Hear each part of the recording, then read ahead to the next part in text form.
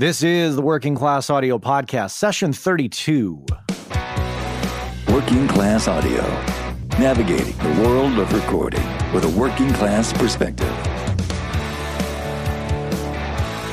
Here's your host, Matt Boudreau. Well, hey there, everybody. Welcome back to the Working Class Audio Podcast. This is session 32, brought to you by our friends over at GearSluts.com. Good to be here today. Good to be here. Thank you for tuning in and listening. Had not an adventurous morning, but an exercise-filled morning on the bicycle that my family gave me, my wife and my kids gave me for Father's Day. I was kind of forced to go out and ride the bike because basically a transformer blew in the neighborhood, which the sound of it was explosive. It was kind of terrifying, and the power went out, and that, of course, forced me to step away and get off my ass and go exercise because I couldn't do anything on the computer and I couldn't do any audio. So I went out and rode my bike and got a little fresh air and, took in some nature and got my blood flowing so I might have a little extra energy this morning. So this is all good stuff.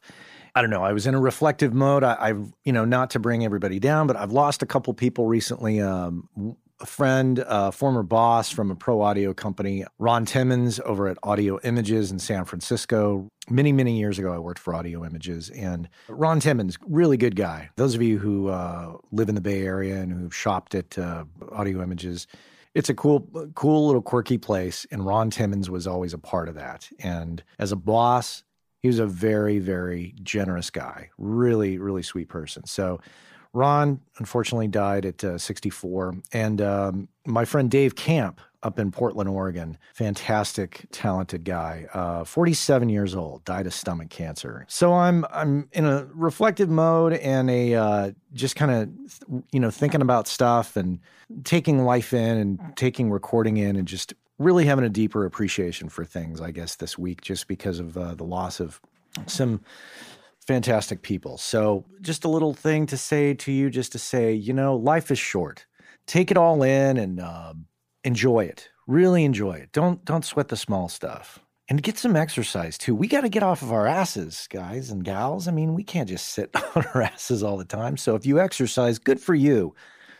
Do that more because, it's good to stick around and see what great things come our way. So what else? I have a fantastic guest on today talking about taking it all in.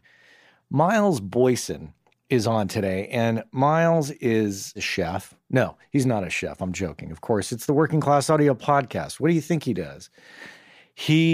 According to his website, it says, Miles Boyson, super genius and humble servant. Recording and mastering engineer, just working with some interesting people like Kronos Quartet and Fred Frith and Splatter Trio, which was a band of his. He was also a member of Clubfoot Orchestra.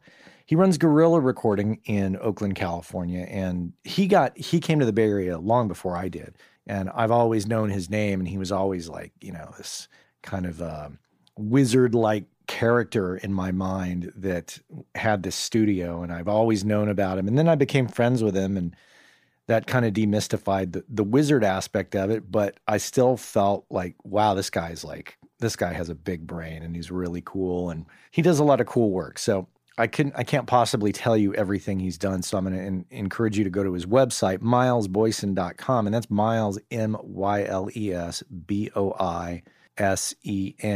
milesboyson.com. Yeah, go over there and just take a look at his biography, which is pretty impressive, and just all the stuff that he does. And he's also a former journalist. He wrote for Electronic Musician for a period of time, which we talk about in our interview here.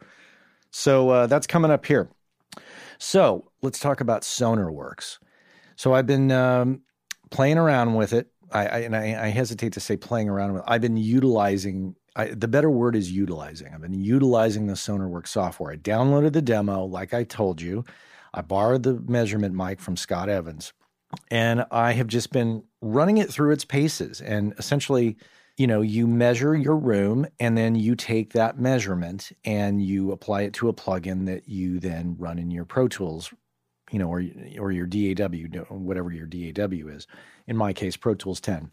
I'm going to just tell you right now, I am going to throw my reputation behind it, my opinion behind it. I really think, I'm not going to use dramatic words, but I'm just going to say that I think that this software could really change the mixing and listening environment for many of us who think we're in rooms that we know.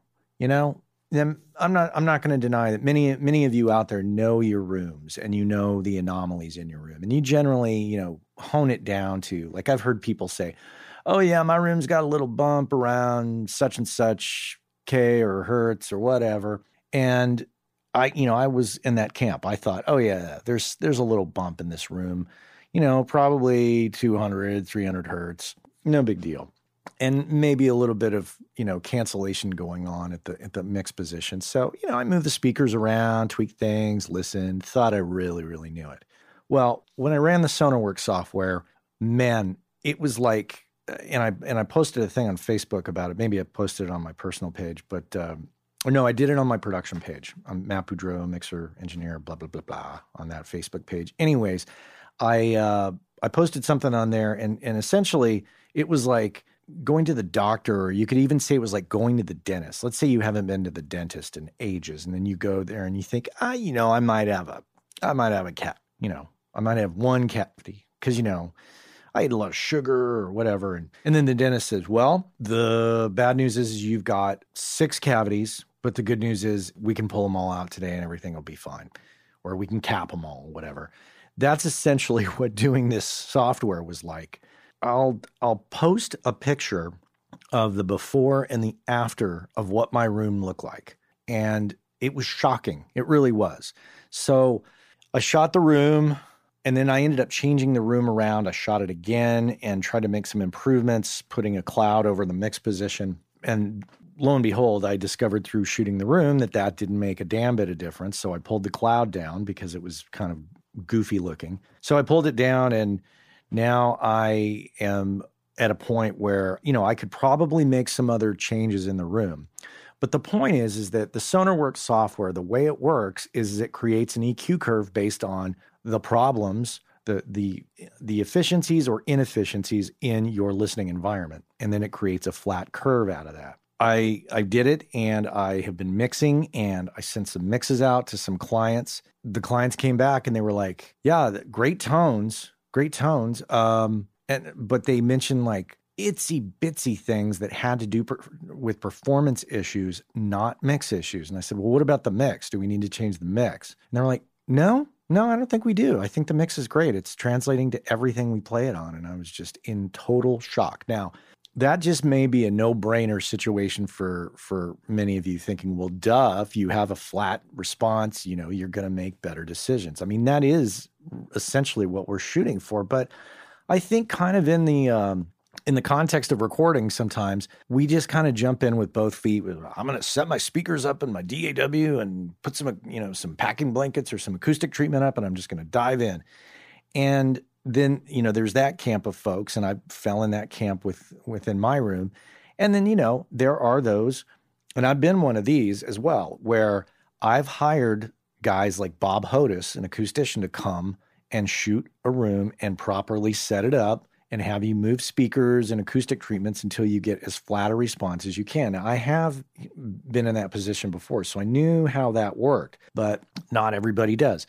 And also, not everybody can afford to hire somebody like Bob. Bob's a great guy, and he's very smart. But if you are in a position to where you can't hire an acoustician, or you don't want to, and you'd like a simpler solution that works for you economically, I'm going to just endorse this and just say, yes, this product can help you. So check it out. You may try it out and go, nah, this is bullshit. This doesn't work for me. And if so, that's fine. There's a demo. You can try it out. You can get a sense of how it works. There's a speaker component to it. There's a headphone component to it. You can do all your research on it. I'm not going to give you the whole, like, you know, SonarWorks sales line, but I liked it so much. I contacted them, and I convinced them. I was like, hey guys, you should advertise on my site because you have a great product and more people should know about it. And, you know, my listeners could really benefit from this. So The good part of that conversation that came out in me approaching them is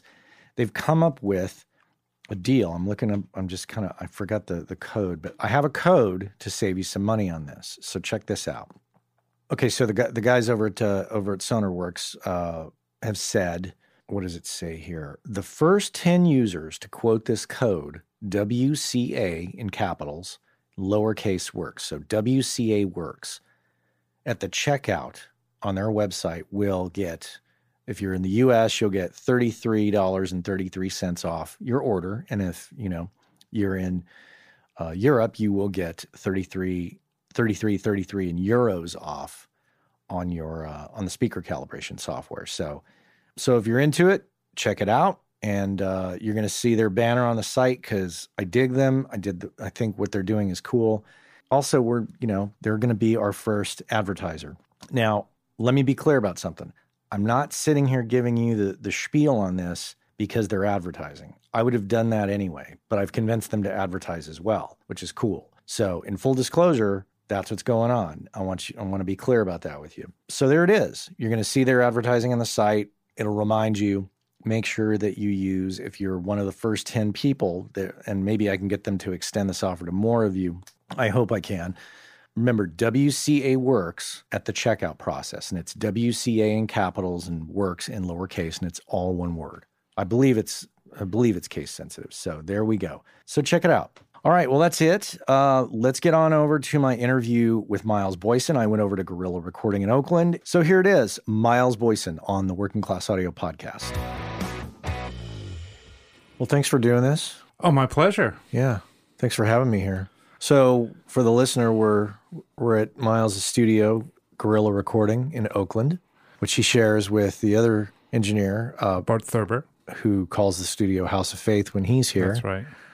I've been in that situation in the past where you've had different engineers sharing a studio space and everybody calling it a different thing. It's all about the branding. Branding of the studio. That's right.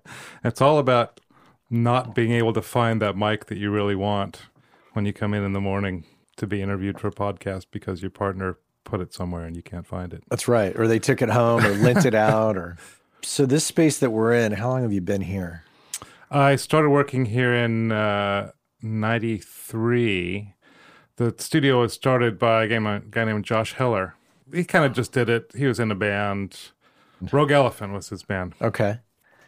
And he kind of started it just as a project, and he had a lot of construction skills, so he did all the build out, pretty much everything that's here as far as a physical layout he did. And then he went to he kind of got tired of Oakland or something, and he went to San Francisco and started Division Hi-Fi with Scott Salter and Desmond Shea. Yeah. Were over there, and then I think they got kicked out in the big tech boom of 2008. Yeah. Which turned into the tech bust of 2009.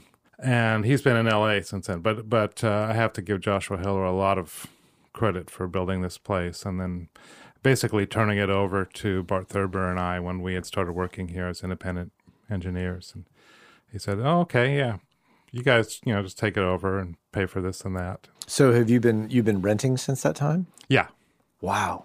That's a long-term relationship with a landlord. The landlord is incredible, really great landlord, and very easy terms because the space up here, we're on the second floor of an industrial building, and the space is kind of odd. It would be a tough space to rent, maybe not in today's market, but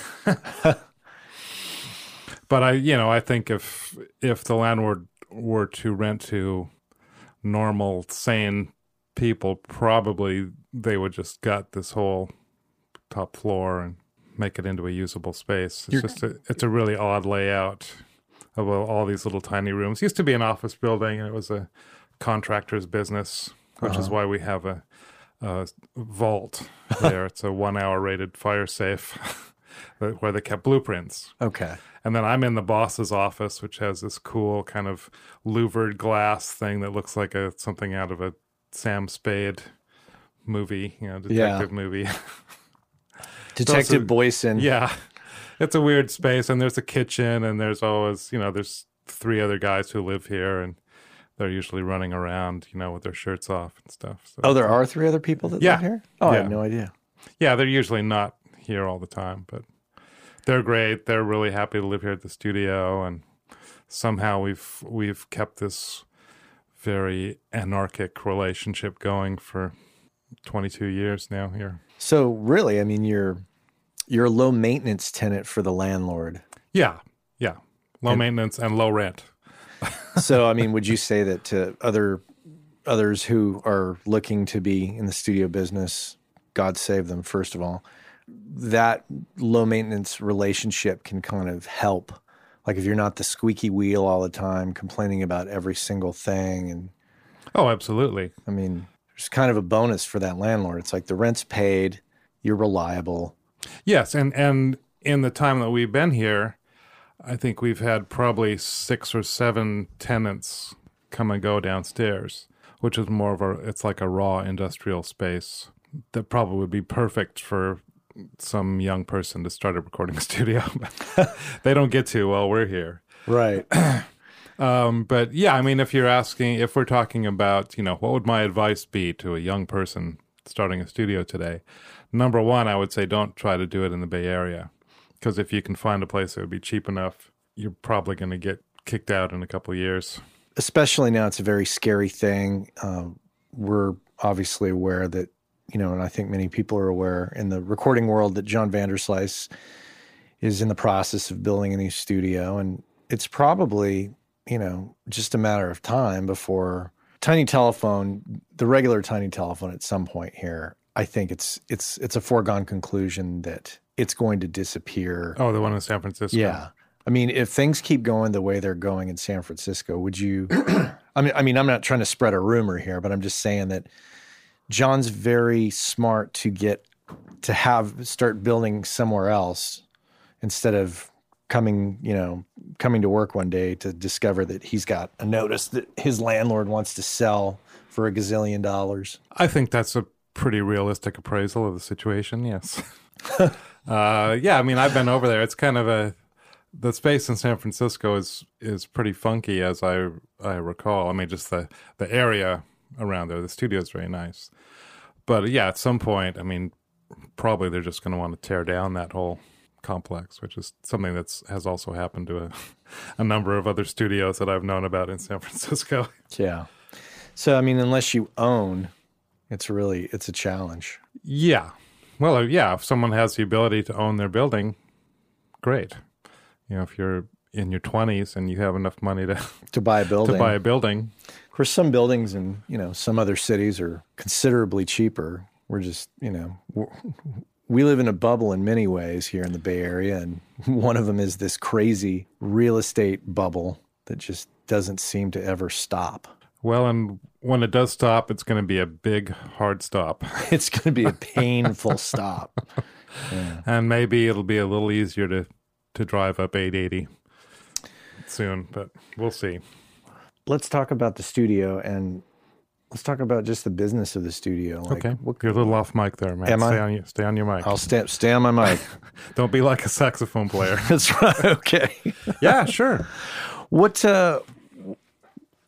your business like in terms of, first of all, what kind of acts do you traditionally record? Who comes to you? These days, it's a real mix. When I first came to the Bay Area in 1984, being a musician who's kind of in the avant-garde, experimental, improv, skronk world, I fell in with a lot of those people, and I was in a group called the Splatter Trio that some people might know, and a little later on the Clubfoot Orchestra. So I ended up working with a lot of people in that scene, a lot of people from Mills College, Rova Sax Quartet, and the associated groups. And, people who are generally doing experimental stuff, and some jazz, some more mainstream jazz. And then as I was here for a while, I got hooked up with a blues label and ended up recording most of the local blues people, a lot of singer-songwriters, not so many rock bands, and a lot of times when, if a rock band comes around, I'll just say, go work with my partner, Bart Thurber, because he's great and he charges less than I do. And usually they'll bite on that hook. So yeah, over the years, it's pretty much, it's broadened out a lot. And I still have a lot of clients that, have been here from the beginning, more from the, creative jazz music, improv world. The Rova guys, Fred Frith, who I've had a really good relationship with over the years, John Schott, Philip Greenleaf, and a lot of people who have been here, for 20 years, coming and going.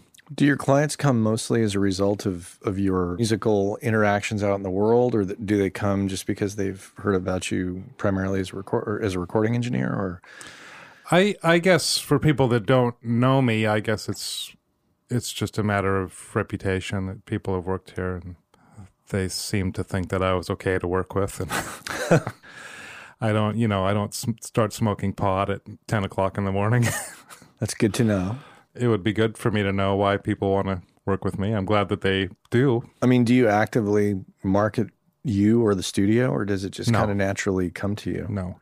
This year, earlier in the year, things got pretty slow, and then at that point I'm on Facebook and putting out little notes saying, hey, I'm here, don't forget about me, or here's something interesting I did today. And so I've been doing a little bit of the social media stuff, and then about a month ago it's picked up to the point where I don't have time to do any of that stuff anymore. And I've never really advertised.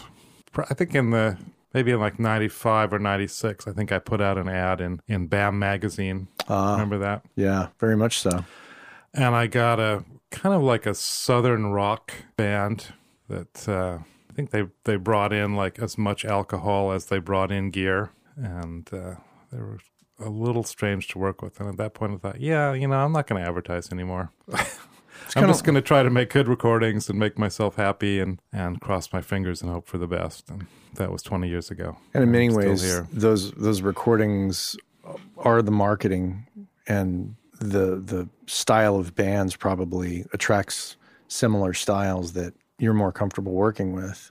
Yeah, that's true. I mean, I really enjoy working with stuff that's a little bit out of my comfort zone. Like I've done a few kind of Balkan, East European, Greek fusion records that I really enjoy, even though that's not my scene. I love listening to it. Mm-hmm. But I think really that the thing that brings people to a particular studio really is having a relationship with the engineer, or having someone who recommends that. I always feel like, if I was going to hire someone to make a record, I would want to go to the studio, talk to the engineer, and really, really listen to the stuff that they had done and kind of pick their brain. And that happens very, very, very rarely. Mm-hmm. I don't think people really shop around.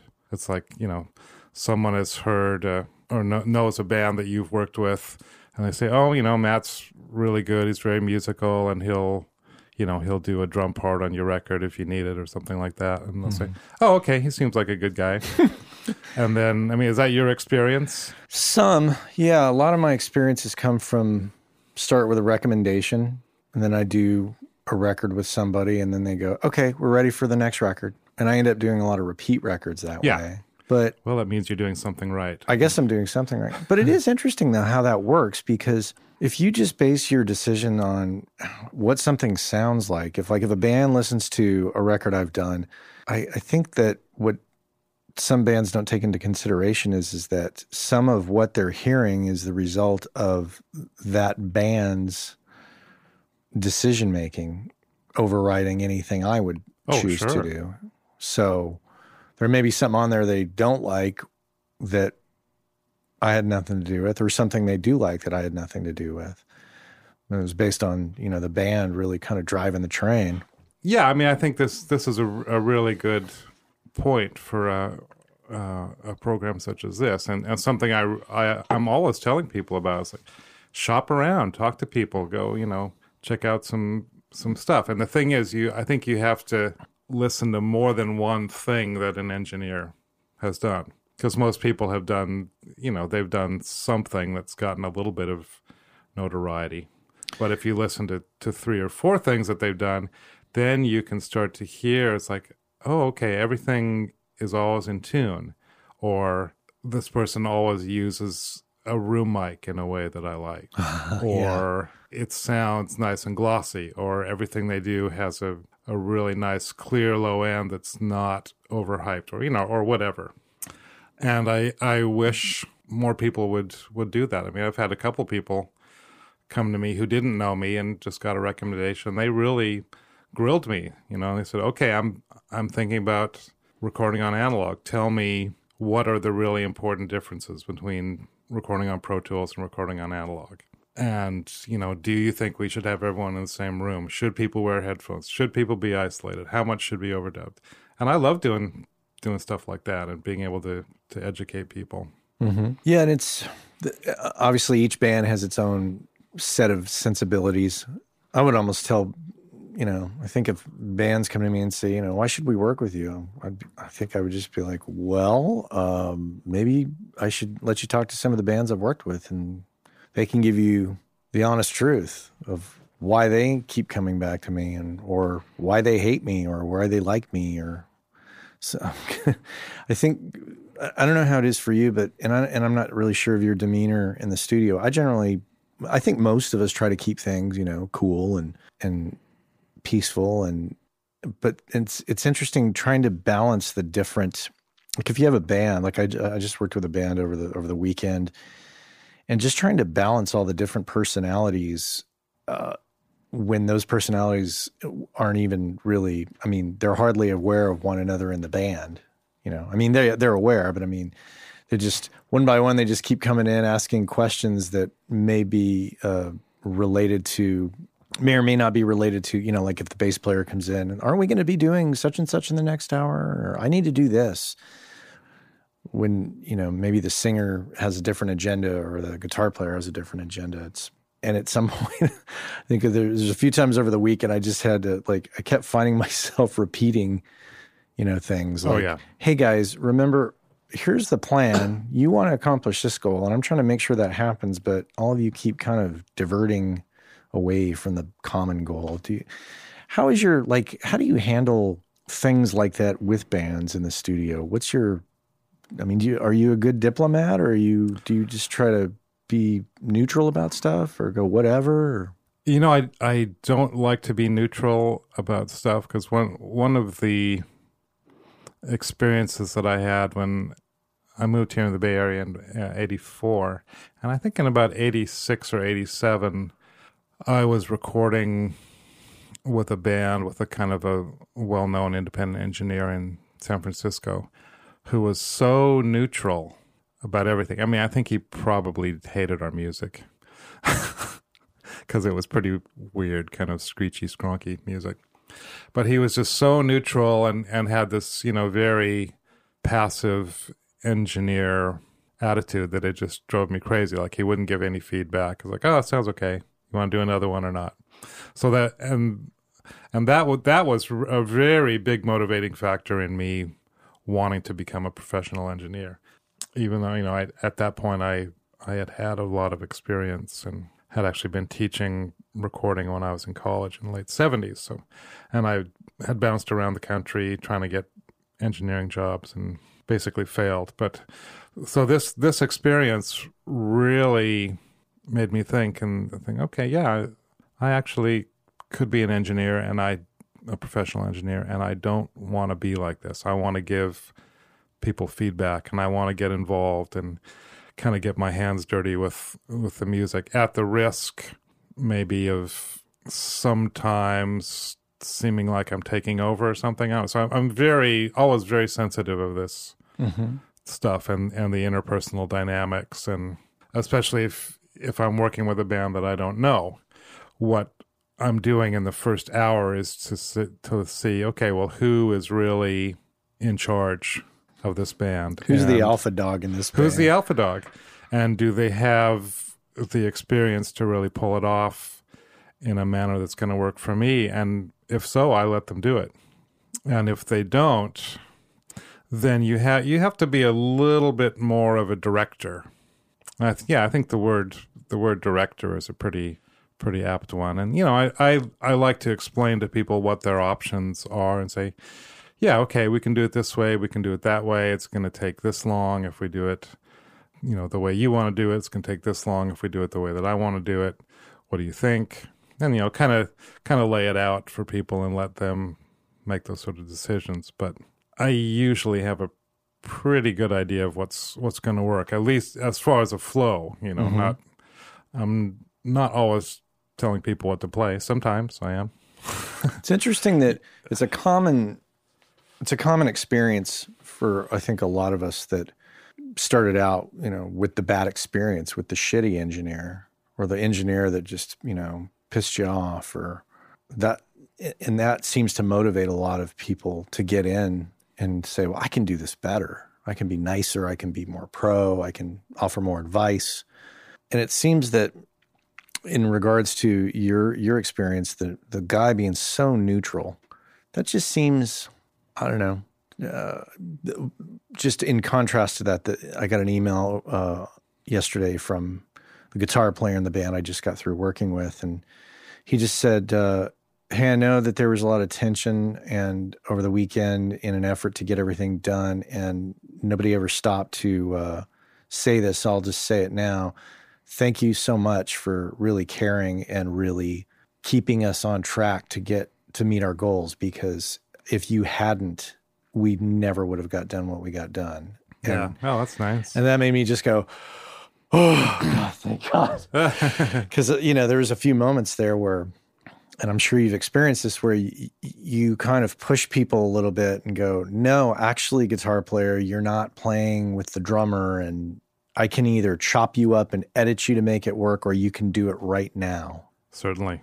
And when you put it that way, and Michael Beinhorn talked about that in his interview, it's an experience he had and he writes about in his new book, saying basically, a similar thing, like, you can do it right now, or I can chop you up like a Britney Spears record or something. And yeah, that makes people go, oh, okay.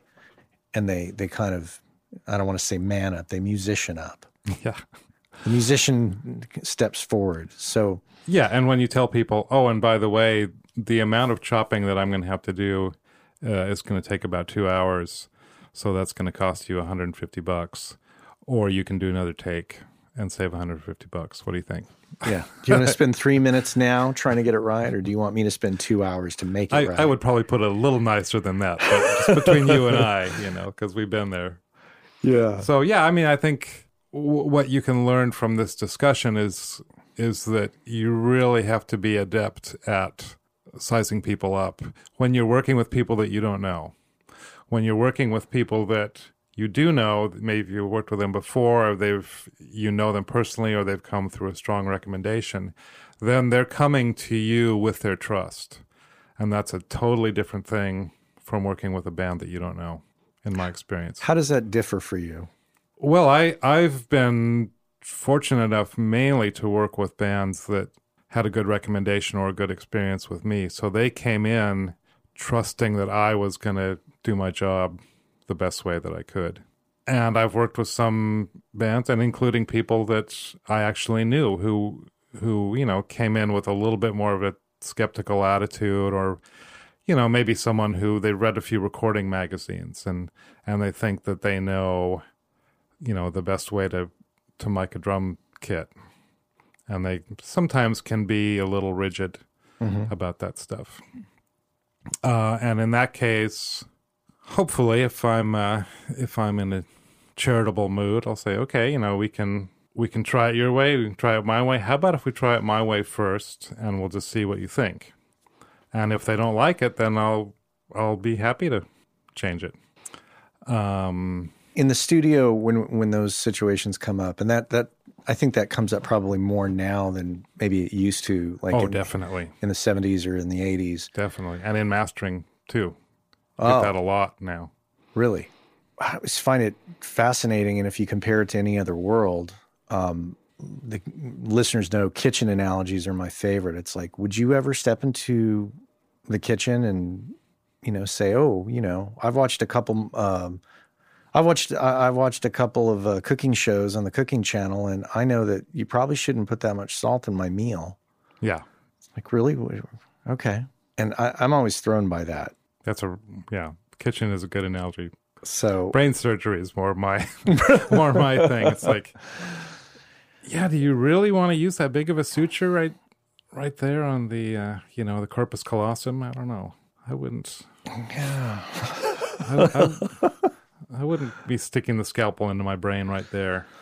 It's frustrating too, because I figure it's like, just like musicians, we don't all do the engineering differences between, say, just you and I.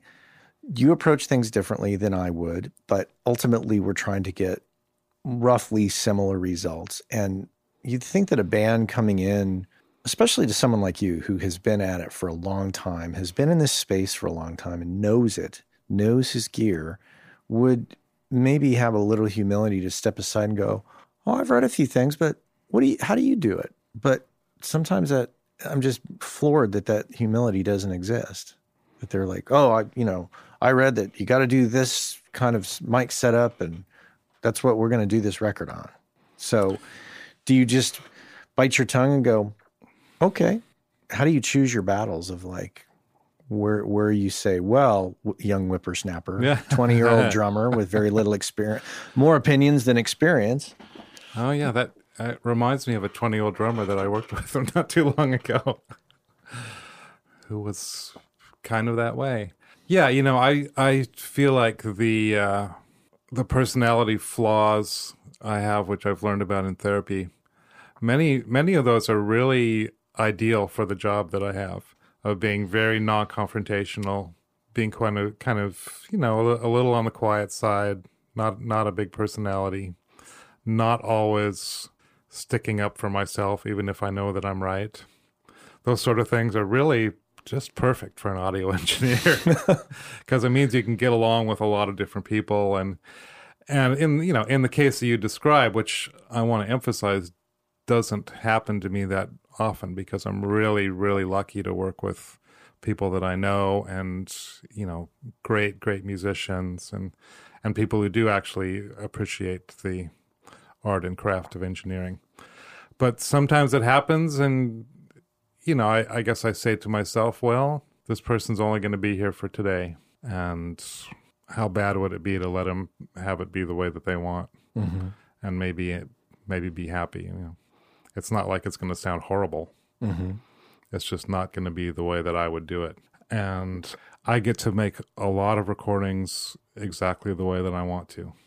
So that makes it a little easier to kind of bite your tongue sometimes, with the benefit of, having the session flow a little bit better, and maybe even having the person like you at the end of the day. And then maybe they'll give in and let you try your idea. Maybe next time, yeah. Maybe next time. If they come back, maybe next time they will. So, yeah, that's something that's kind of more personal to me. It's like I play in, like 6 or 7 different bands. So if one of those bands doesn't completely feed my soul, I can just do what I do, and I can feed that part of my soul in another band. Or if today's session doesn't go to my liking, the one next Wednesday is going to be great. So I can kind of let those things go. You talk about your non-confrontational approach. Is it that you just don't want to join that battle for the 20-year-old drummer who wants to mic the snare in a particular way that you find absurd? Or is it that you're just not really that passionate about that particular, item in question at the time? I just don't like to get in fights if it's not about something that's actually really important. What if that, okay, so let's take a scenario. Let's say 20-year-old drum. I know we just keep picking on 20-year-old drummers. 20-year-old famous drummer. Okay. So let's say 20-year-old famous drummer decides that they want to mic the snare or the hi-hat in a particular way, and you choose not to battle with them over it, and you come in and the band's playing and you're pulling up the faders and you realize this is not going to work. This is going to sound like shit. So Do you bring it up, or do you just play it back and go, what do we think? Yeah, I would be more of the play it back and tell me what you think camp. Yeah. And if they like it, okay. I mean, I've also learned a lot that way because I have worked with a lot of really unusual instruments. I mean, from, totally wacky, homemade, one-of-a-kind instruments, made out of kelp and things like that. And but also, like a Japanese shakuhachi flute or a Chinese, chin zither or something like that, where, I mean, I don't know. And the person playing it, I have to give them credit for spending, probably 10, 15, 20 or more years learning that instrument and with their head, just in the right place to make it sound great. So in those cases, I have to respect what that person says. And if someone comes in with some instrument that I haven't worked with, I'll usually say, well, how do you like to mic this? And if I don't have a better idea, I'll just do it the way that they tell me, and usually it sounds great. But that's a little different than miking a drum kit, which is something I've done 1,000 times. Yeah. And the thing about me, too, is I almost always mic a drum kit the same way. I have mics that I've, hand-picked, and I always put them in the same place, and they always sound great. But it's okay to change it up, too. And if it sounds like shit, that's a different thing. Transitioning a little bit, there's pros and cons to owning your own studio as opposed to being, a freelancer. Obviously, you consistently can come to work every day and have the same setup and a reliable setup that you know. What are some of the cons of owning a studio? What are some of the things that sometimes you say, ugh. Oh, man. When something breaks, like if your mixing board goes down, that's a big con. That is a big problem. And it kind of goes back to the thing of being a business owner. It's like when something really goes wrong, like, the brain of your studio shuts down, there's no one to blame it on. And, you might be in the middle of a big deadline project, or, who knows, maybe it's okay and it's a little thing you can fix, or maybe it's going to take 2 weeks and you have to reschedule everything in your calendar for 2 weeks and end up paying God knows how much money to get it fixed and basically disrupt your entire life to get this little brain working again. It sounds like you're not one who's you're not a tech-oriented person that you'd pop open the board and solder something back into place. No, I leave that for the experts. Okay. I don't sniff solder anymore.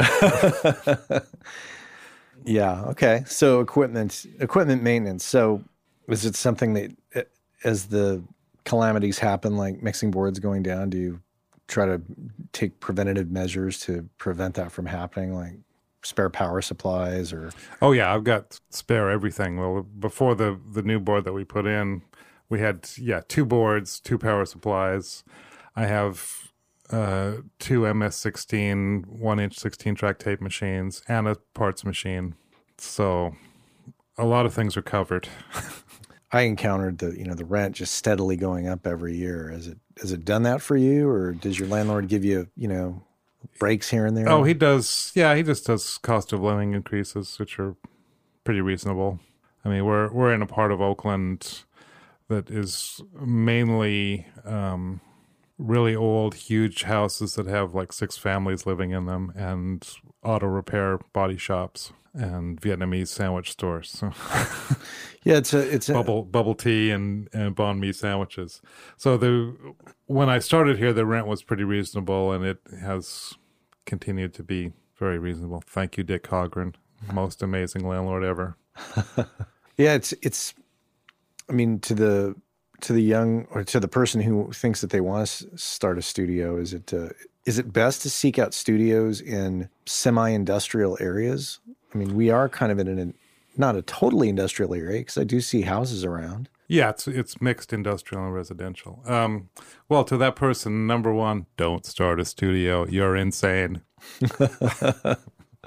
But you know that already. So, but define that for a sec. You're not going to listen to me. Yeah, why would you not start a studio? Just, I mean, I know, but for the audience, like, if you love it, go ahead and do it. I mean, if you're thinking about doing it as a job, I don't know. But yeah, people are going to do what they want to do. So don't listen to me. I just think this would be a really hard time to be opening a studio. Like the other day, if you're looking at it from a business standpoint, it doesn't make a lot of sense. I mean, if you're successful, the hours are really long, a lot of sitting, a lot of client skills that you have no idea about when you get started. And kind of the way that I see a lot of the studio business going is you have to have a lot of really groovy gear to get people to want to work with you. If you don't already have a reputation and you're just kind of coming in as the new kid on the block, you have to have a lot of really attractive bells and whistles and groovy stuff and vintage video games and a great big fancy English board with lots of faders, because that's what the competition is. About 3 weeks ago, I was working at Fantasy Studio in Berkeley, which is, for those of you that you don't know, is I think the only old school studio that's left in the East Bay at this point. You could correct me if I'm wrong, but of that, are you thinking of that? Like 70s? It's been around since the 70s. Oh, yeah. And is a really fancy, beautiful studio that's everything you would expect a studio to be from watching, music biography films. I would agree with you. I think that is one of the oldest school. Yeah, it's kind of the only old guard studio that I know of in the East Bay. In their heyday, I think their rate was about $2,000 a day, and now you can get in there for about $750 a day. I think around $75 an hour. So they're not charging more; they're charging less. I mean, admittedly, someone owns the building, and probably their rent isn't going up, but just to stay in business at a time when a lot of the major studios and even small, really nice studios have folded, you can't be raising your rates. I don't even know when the last time that I raised my rates was. I'm sure it's been. Are you comfortable talking about your rate? Sure, totally. Yeah, what is your rate? I charge $16 an hour to work in the studio, $16 an hour for mastering on projects that I've recorded, and $75 an hour mastering projects that I didn't record. And, that's no hidden charges. I don't do any kind of flim-flam deals. So if somebody said secret deals, I just charge everyone the same because I don't have to remember what kind of a deal I gave to somebody. And it's a pretty good deal. Seems like a fairly common rate around the Bay Area. Yeah, I think 40 to 60 seems to be kind of the going rate now. And I'm going to be in the business for a few more years, cross my fingers. And I don't anticipate that I'm going to be able to raise my rates. Maybe for mastering I could get away with it because my mastering rates are pretty cheap.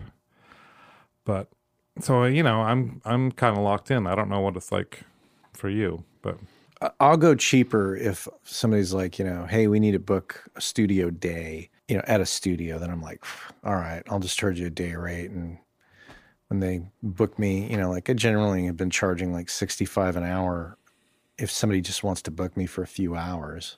But if somebody wants to book me for a day, I've been going like $400 or $500. And if I do 5, I'll bring an assistant in and give them $100 for the day, somebody who's young and up and coming and wants to learn. But I tend to drop the rate when we're doing like a whole day kind of a situation, because I figure like, okay, I can block out the whole day, I'm gonna make this much. But when on those days where it's like I could be here an hour or I could be here 5 hours, I just don't know. So that's when I go the hourly route. Yeah, well, that makes a lot of sense, I think. And then, of course, some studios, they'll have, the studio charge, and then they'll have the engineer charge. When it comes to like, if you're going to book let's say you're going to book Tiny Telephone. You book John's rate, and then, for the studio, and then you got to pick an engineer, and the engineers that he's always had listed, or at least the rates for the engineers, have always been ridiculously cheap. Yeah. Like, I can't see working $250 for a day. No. That just... Me neither. I mean, especially someone like you who has a shit ton of experience. I mean, my excuse is I'm like, you know what? If I'm going to spend time away from my family and kids, that combined with my experience, I'm not going to work that cheap. And you don't have kids, but you have a shit ton more experience than I do. So I just don't understand how people can do that and make a living in the Bay Area. I don't know. I don't know either. I mean, when you're on the younger side of things and you have a chance to work at a, happening studio like Tiny Telephone, that's probably pretty attractive. But I don't think it's going to be sustainable in the long run. I mean, it's hard to look at having a career of, making $200 or $250 a day as an engineer and working 12-hour days. You can't do that forever. Or I couldn't do it forever. I couldn't do it forever. Maybe some people can. Yeah. Interesting. Well, so we're here in your control room, and we're surrounded by what appears to be, gear that's you've accumulated over the course of years. There's some inexpensive stuff. There's some very high-end stuff as well. What's noticeable, if you're walking into a fairly typical recording studio in today's world, when I walked in, the first thing that caught my attention was there was no computer that was the centerpiece. It was the board and the tape machine. And then when we were going to record this interview, you actually had to bring in the laptop and, the Digi interface. And you obviously focus a lot of recording in analog on one inch tape. That's right. 16 track. This Tascam machine sitting here, this MS-16? MS-16. Is that just a conscious decision because it's more economical for you because you own the tape machine outright and you understand it and you're tired of chasing the computer world of recording, or are there other reasons? Sadly, I don't end up using the analog machine that much anymore. My partner Bart uses it all the time still. It's been a few months since I've fired it up, actually.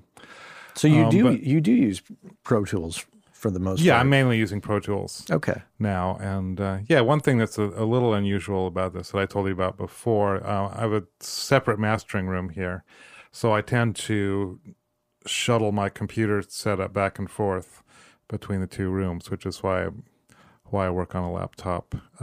Not always so convenient to work on a laptop with a smaller screen, but I've kind of gotten used to it. Mm-hmm. And the other thing that I really like about it is that I have it off to the side. So when I am facing the board, I turn 90 degrees and face the board. I don't have a huge screen that I'm looking at. It's like my attention is really all about what I'm hearing on the speakers. And so I suppose in a way that kind of minimizes the eye strain in my life, unless I'm doing a lot of editing.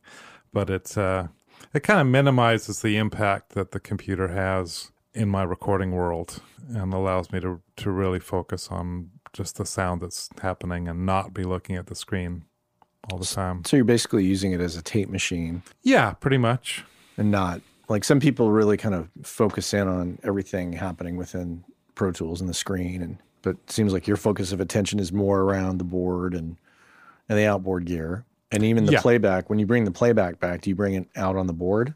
Or do you? Oh yeah, always on the board. So yeah, I guess you could say that's a little bit of an unusual thing. I mean, the other thing about this studio is that we don't have outside engineers here because between Bart and I, we both pretty much keep it booked up, and it's not really laid out in a standard way that where you could just come in and just start working. Mm-hmm. It's not like a real studio in that way. That has its pluses and minuses. And the other thing that's unusual about here is that a lot of stuff doesn't even go through a patch bay because I really like to just patch stuff direct whenever possible. But if it's just you working, that seems totally doable. Yeah, it's totally doable. And it's, it's a little eccentric and cranky probably, but I like the way that it sounds. Well, and then I mean, you don't have to deal with the patch bay. Right. Keeping a patch bay up, maintaining all that comes with the patch bay. Don't have to deal with that. I mean, that's a whole separate Yes, it is. expense and one more thing to go down. Yeah. Do people come in and question particular pieces of gear and say, really, we're going to record here on this? Or in terms of, No. do they criticize, oh, you mean you don't have the latest Pro Tools HD setup? What, how come? No one's ever asked me that. I'm kind of surprised that they haven't. But I only ask because, there's so many, musicians coming in with, as we discussed earlier, just partial knowledge of recording. Yeah. Well, I would love to have an HD system, but I'm not going to spend $15,000 on it or whatever. Yeah. Whatever it is now. It just seems ridiculous.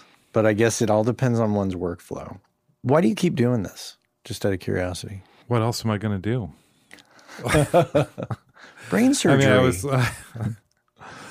I was in the record business for years. I worked at Tower Records and I worked for a record distributor. I mean, the record business is kind of gone. Yeah. Too. And I was good at that. I was like a good clerk, and I edited the newsletter at Down Home Music, and I was a good editor.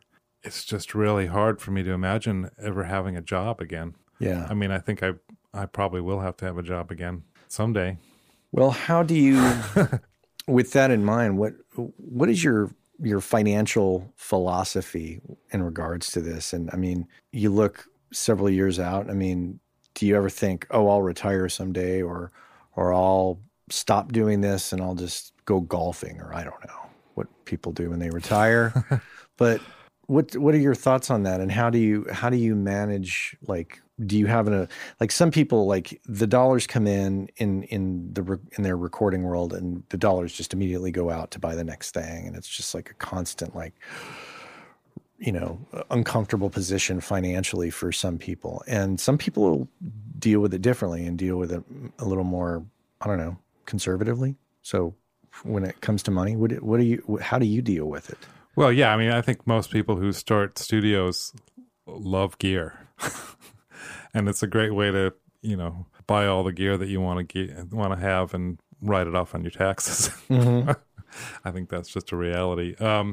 I'm fortunate because I worked for Electronic Musician for many, many years doing technical articles and gear reviews. And most of the stuff in here, not the vintage stuff, but most of the stuff I reviewed and tested pretty thoroughly. And I thought, okay, this is a good piece of gear. I'll get this at my discount. And I really haven't ended up buying much gear since then. I have all the stuff I need. I have way more microphones than I could ever use, and actually way more preamps than I could ever use at once. Mm-hmm. So I don't really look forward to having to buy much more gear ever.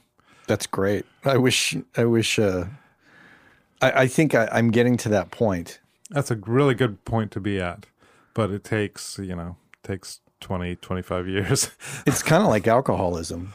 It's like, sure. It's like, but I've partied all I want to party, and now I'm ready to, like, chill out and stop drinking. Well, it's like, now I'm ready to chill out and stop buying. And just, well, it's like, yeah, you find that one brand of Scotch Eley whiskey that you really like. It's like, okay, I'll just stick with this. I'll just drink this every day. This $85 bottle of Scotch. I could still be an alcoholic, but I'm just going to drink this Scotch.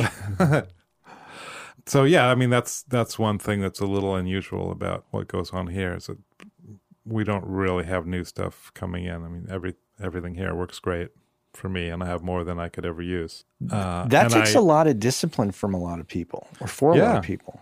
Well, I'm also an electric guitarist, and I haven't bought a guitar in a really long time. I mean, I have like 10 amps and like 15 guitars and 10 pedals, and I'm happy with all that stuff, and I don't feel like I need anything else. How does one get to that? I'll just say that's a Zen thing. You have to go through a lot of really crappy gear. Okay. And then find the stuff that you like. And yeah, it's like in guitar, I'm playing this not very expensive DeArmond X155. It's a hollow body jazz guitar, kind of like a 135 or 375 kind of guitar. Big fat jazz body guitar. And I play that on, on every gig that I do, playing jazz, playing country, playing blues, whatever. And at some point I'll probably get tired of that. And then I have a vintage Fender Strat and a Jaguar and some other stuff that I can play. So where do you think the concept of gear lust comes from, where you get something and then, I got to get something else. No, I got to get something else. And do you think it's kind of an ADD thing that some people have, where they just can't stop and focus in on learning? Like, I just interviewed Alan Farmello, who lives out in New York, and Alan is kind of like you in this sense. He's, he has this API console that he built out of 7,600 channel strips, and that's it. I mean, and he's got a Pro Tools rig, and he kind of sticks to that. He doesn't deal in plugins. There's EQs and compressors on every channel of the API, and he just doesn't financially bury himself in debt to get crazy new gear all the time. So why do you think people fall prey to that? Speaking as someone who was kind of on the inside of audio journalism, I have to say that I think a lot of it is really marketing driven. And people that have been around for a while, it's like that gear lust thing tends to fade. Not for everyone, but, it sounds like for you and I, it's like, yeah, we got the stuff that we need and probably don't have to be looking at the newest U47 knockoff or whatever. And I think a lot of it it's just driven by advertising and this idea that if you have some compressor that's based on something the Beatles used, that you can get a really great sound just like the Beatles did. I mean, I can't imagine why else. We should have someone here that has some serious gear lust that can tell us. That can present that side of the argument. I mean, we're the wrong guys. But yeah, I think it's just, how in the studio world, so much of it is about the gear. And I just think it's just a complete fallacy. It seems to be a major focus of our industry in general. On the surface, I mean, to the outsider, I imagine the outsider would look at us and go, oh, okay, it's all about who's working on the most popular hit records with the most popular artists. Right, and that's also advertising driven. Yeah. It's that and the latest, greatest gear that's coming out. It seems like we don't explore enough of the techniques or really getting into, I mean, I have yet to see an article on, let's re-examine this piece of gear that came out 10 or 15 or 20 years ago and really get into why is this piece of gear so sought after? Why do people really like this? Like kind of almost like a gear breakdown, gear review of something old, as opposed to, okay, the latest thing's out, the press release is out, let's talk about it, the endorsements are out, It's confusing, I think, for the up-and-coming person. It's like... Oh, totally. I mean, I want to point out that in Tape-Op, they will do that. They'll review things that have been around forever. And I think that's really, really, really cool. And oftentimes they are insightful reviews, too. You could almost start a whole nother, review section of a magazine or publication of some type that did reviews only on gear that has been out a minimum of 5 to 10 years. Yeah, but you would never get any advertising. I mean, that's the thing about the magazine business, at least. Okay, there we go. You have to have advertising to fund it. Right. And, there could be an argument made that, at least as far as microphones, that microphone technology has not really advanced very much since about 1964, right? Or let's say the late 60s, since the introduction of solid-state electronics. Old ribbon mics are still great. Old tube mics are still great. U87s are still great.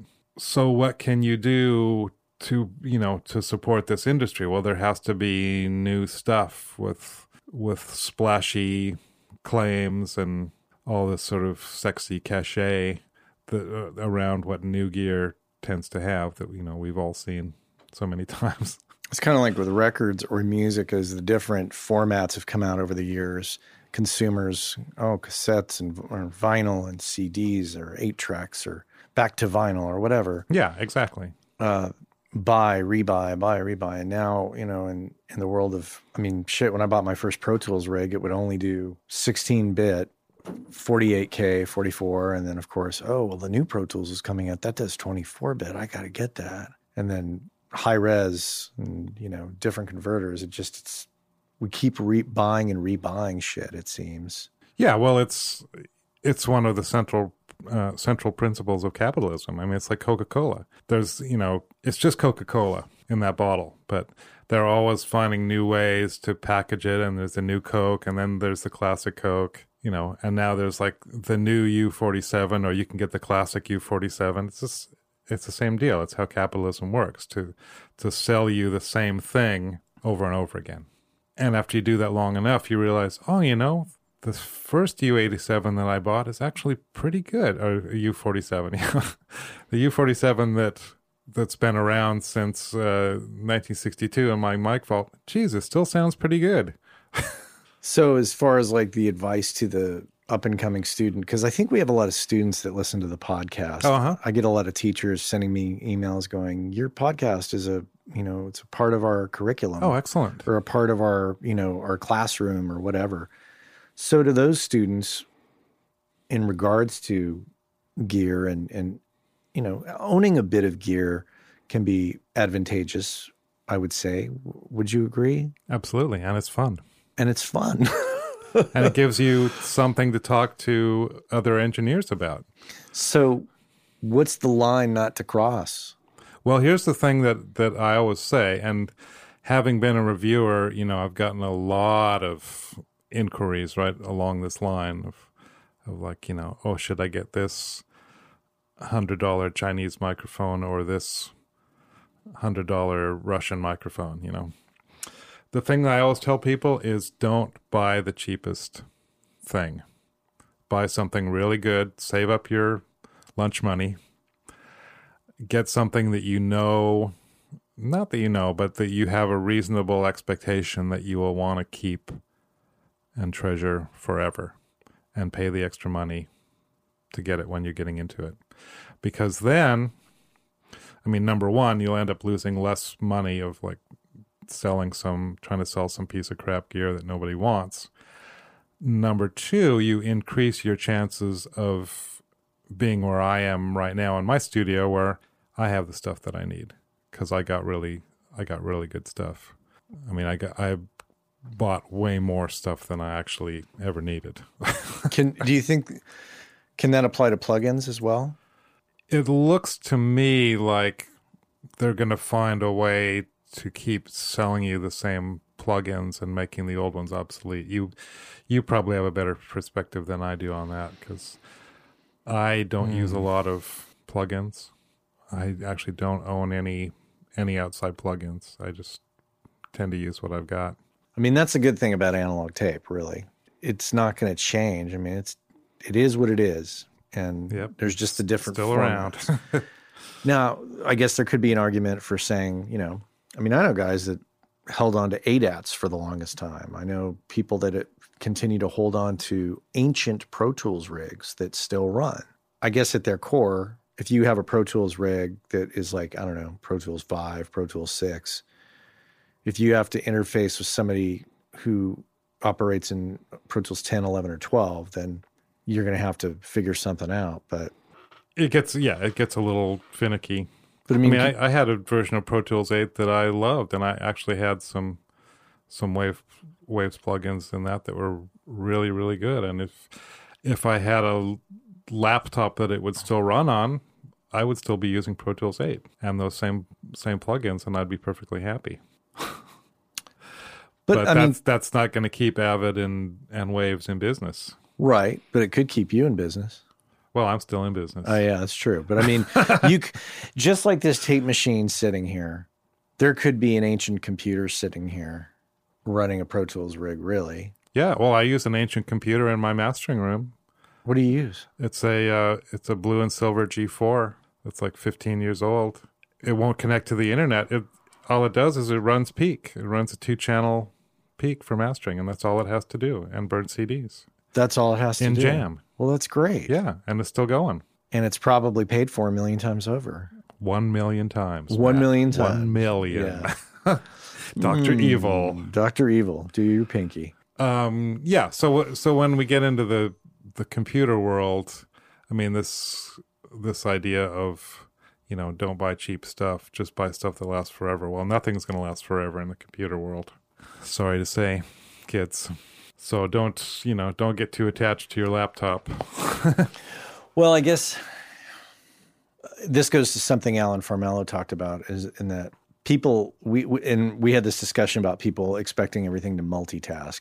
And, I see several devices here that they just do one thing, and that's all they do. And they do it pretty well. So I guess that's the quandary. If you're buying into a computer setup, which I would say 9.9 out of 10 people these days would be buying a computer setup if we're talking about, say, a student, because they're dependent upon Ableton, Pro Tools, blah, blah, blah, blah. But if you're a studio owner, it's a different thing. And I guess there's different categorizations of studio owners. You and Bart operate as an island, really. You're not dependent upon outside engineers to pay your bills. And when you are dependent on outside engineers, that's when you have to kind of buy to cater to those outside engineers. But you don't have to do that. This is like your clubhouse, and you can build it as build it as you want, really. You can keep it as you want. You can have the gear that you want. You don't have to upgrade because stuff works. Yeah, it's a unique place to be. I realize now you're asking me about how, what the next few years look like for me. And then we tangentialized away from that discussion. But I was just thinking, it may be that, I'm 58 years old and my hearing is still pretty good and my back is holding up. So, and I always tend to think kind of like 5 years ahead. Like 10 years ago, I was thinking 5 years ahead and thinking, this home recording thing's really starting to take off, and probably in 5 years, the phone is just going to stop ringing. Well, fortunately, the phone is still ringing, but now I'm thinking, 5 years from here, I'm going to be like in my mid-60s. And at some point, I think it's just not going to make sense for me to be trying to run a studio. I could prove myself wrong. But and then I'm thinking, just as we're sitting here talking, the thing that I would love to do if I decide that, I kind of had enough of this and I want to or Bart and I want to shut it down. We're both about the same age, so we'll probably cash out around the same time. I would love to, like, for the last year of my studio, to just get rid of a bunch of stuff, have the half-inch 2-track, and just say, okay, I got rid of a bunch of mics. I'm just going to use like these 5 really incredible mics, and everything we do is just going to be mixed to a half-inch 2-track through a Manley Varimu compressor. You can come record here if you want to try that. That would be so much fun for me. That would be fun. Yeah. And, it's my clubhouse. I can do it any way I want to do it. So maybe that's what the future will look like for me. I mean, the great thing about being a recording engineer these days is that you can go do it on an island somewhere up in the San Juans in Washington State. You need a laptop and an interface and a couple mics. You could go record Eskimos up in Alaska. I mean, you can go anywhere and do anything that you want. And I think the paradigm of the recording studio that's tied to a certain location and has a reputation and lots of platinum records is kind of a pretty dead idea. I mean, I'm glad that there's Fantasy and Hyde Street are still around and those real historical places, because that's a lot of fun. I mean, Sun Records is a lot of fun to go to. But there are a lot more creative ways to record than having a lease and a huge board that you're kind of stuck with and having to go there and sit in the same chair every day. So get creative, think about different ways to do it, because it's real easy and it's a lot of fun and you can see the world. Yeah, you can do that. Yeah. You don't have to be, as you say, sitting in the same chair. Do I sense that that's something that you want to do? Well, I've done some of that, and yeah, I would love to do more of that. I mean, I love to travel, and I'm also a photographer, and I've traveled a lot doing photography and stuff like that. Maybe I'll find a way to integrate all those passions. Well, cool. I think we've got some good stuff to inspire some folks. So I appreciate you taking the time to let me bend your ear a bit. Oh, I really appreciate. It's always nice when engineers have something to talk about with each other besides, pain medications.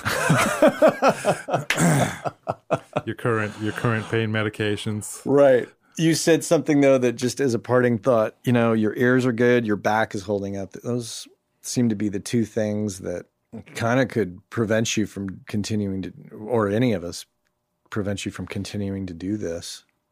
Because as long as you have a client base and there's a need for people to record, if you don't have your back and your ears, you're hosed. Yeah, pretty much.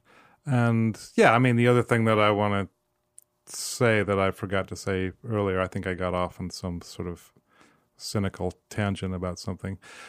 The reason that I'm here is because I love music. I mean, you would be hard pressed to meet anyone that loves music as much as I do.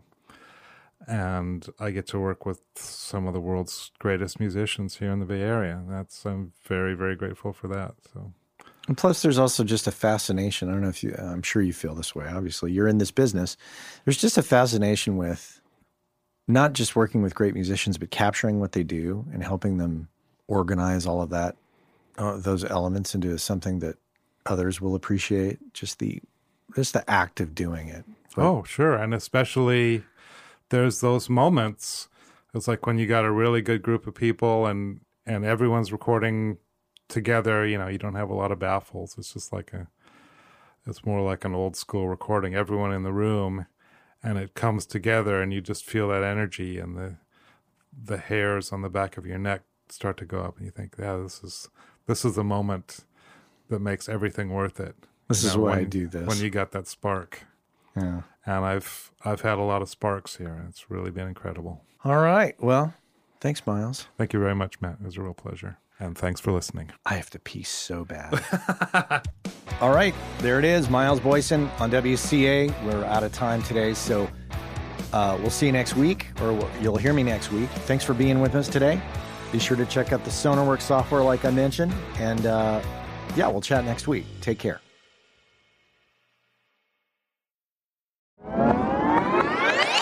Hey, I know many of you are aware of this, but for those of you that aren't aware, Working Class Audio sponsors the forum over at gearspace.com called Audio Life.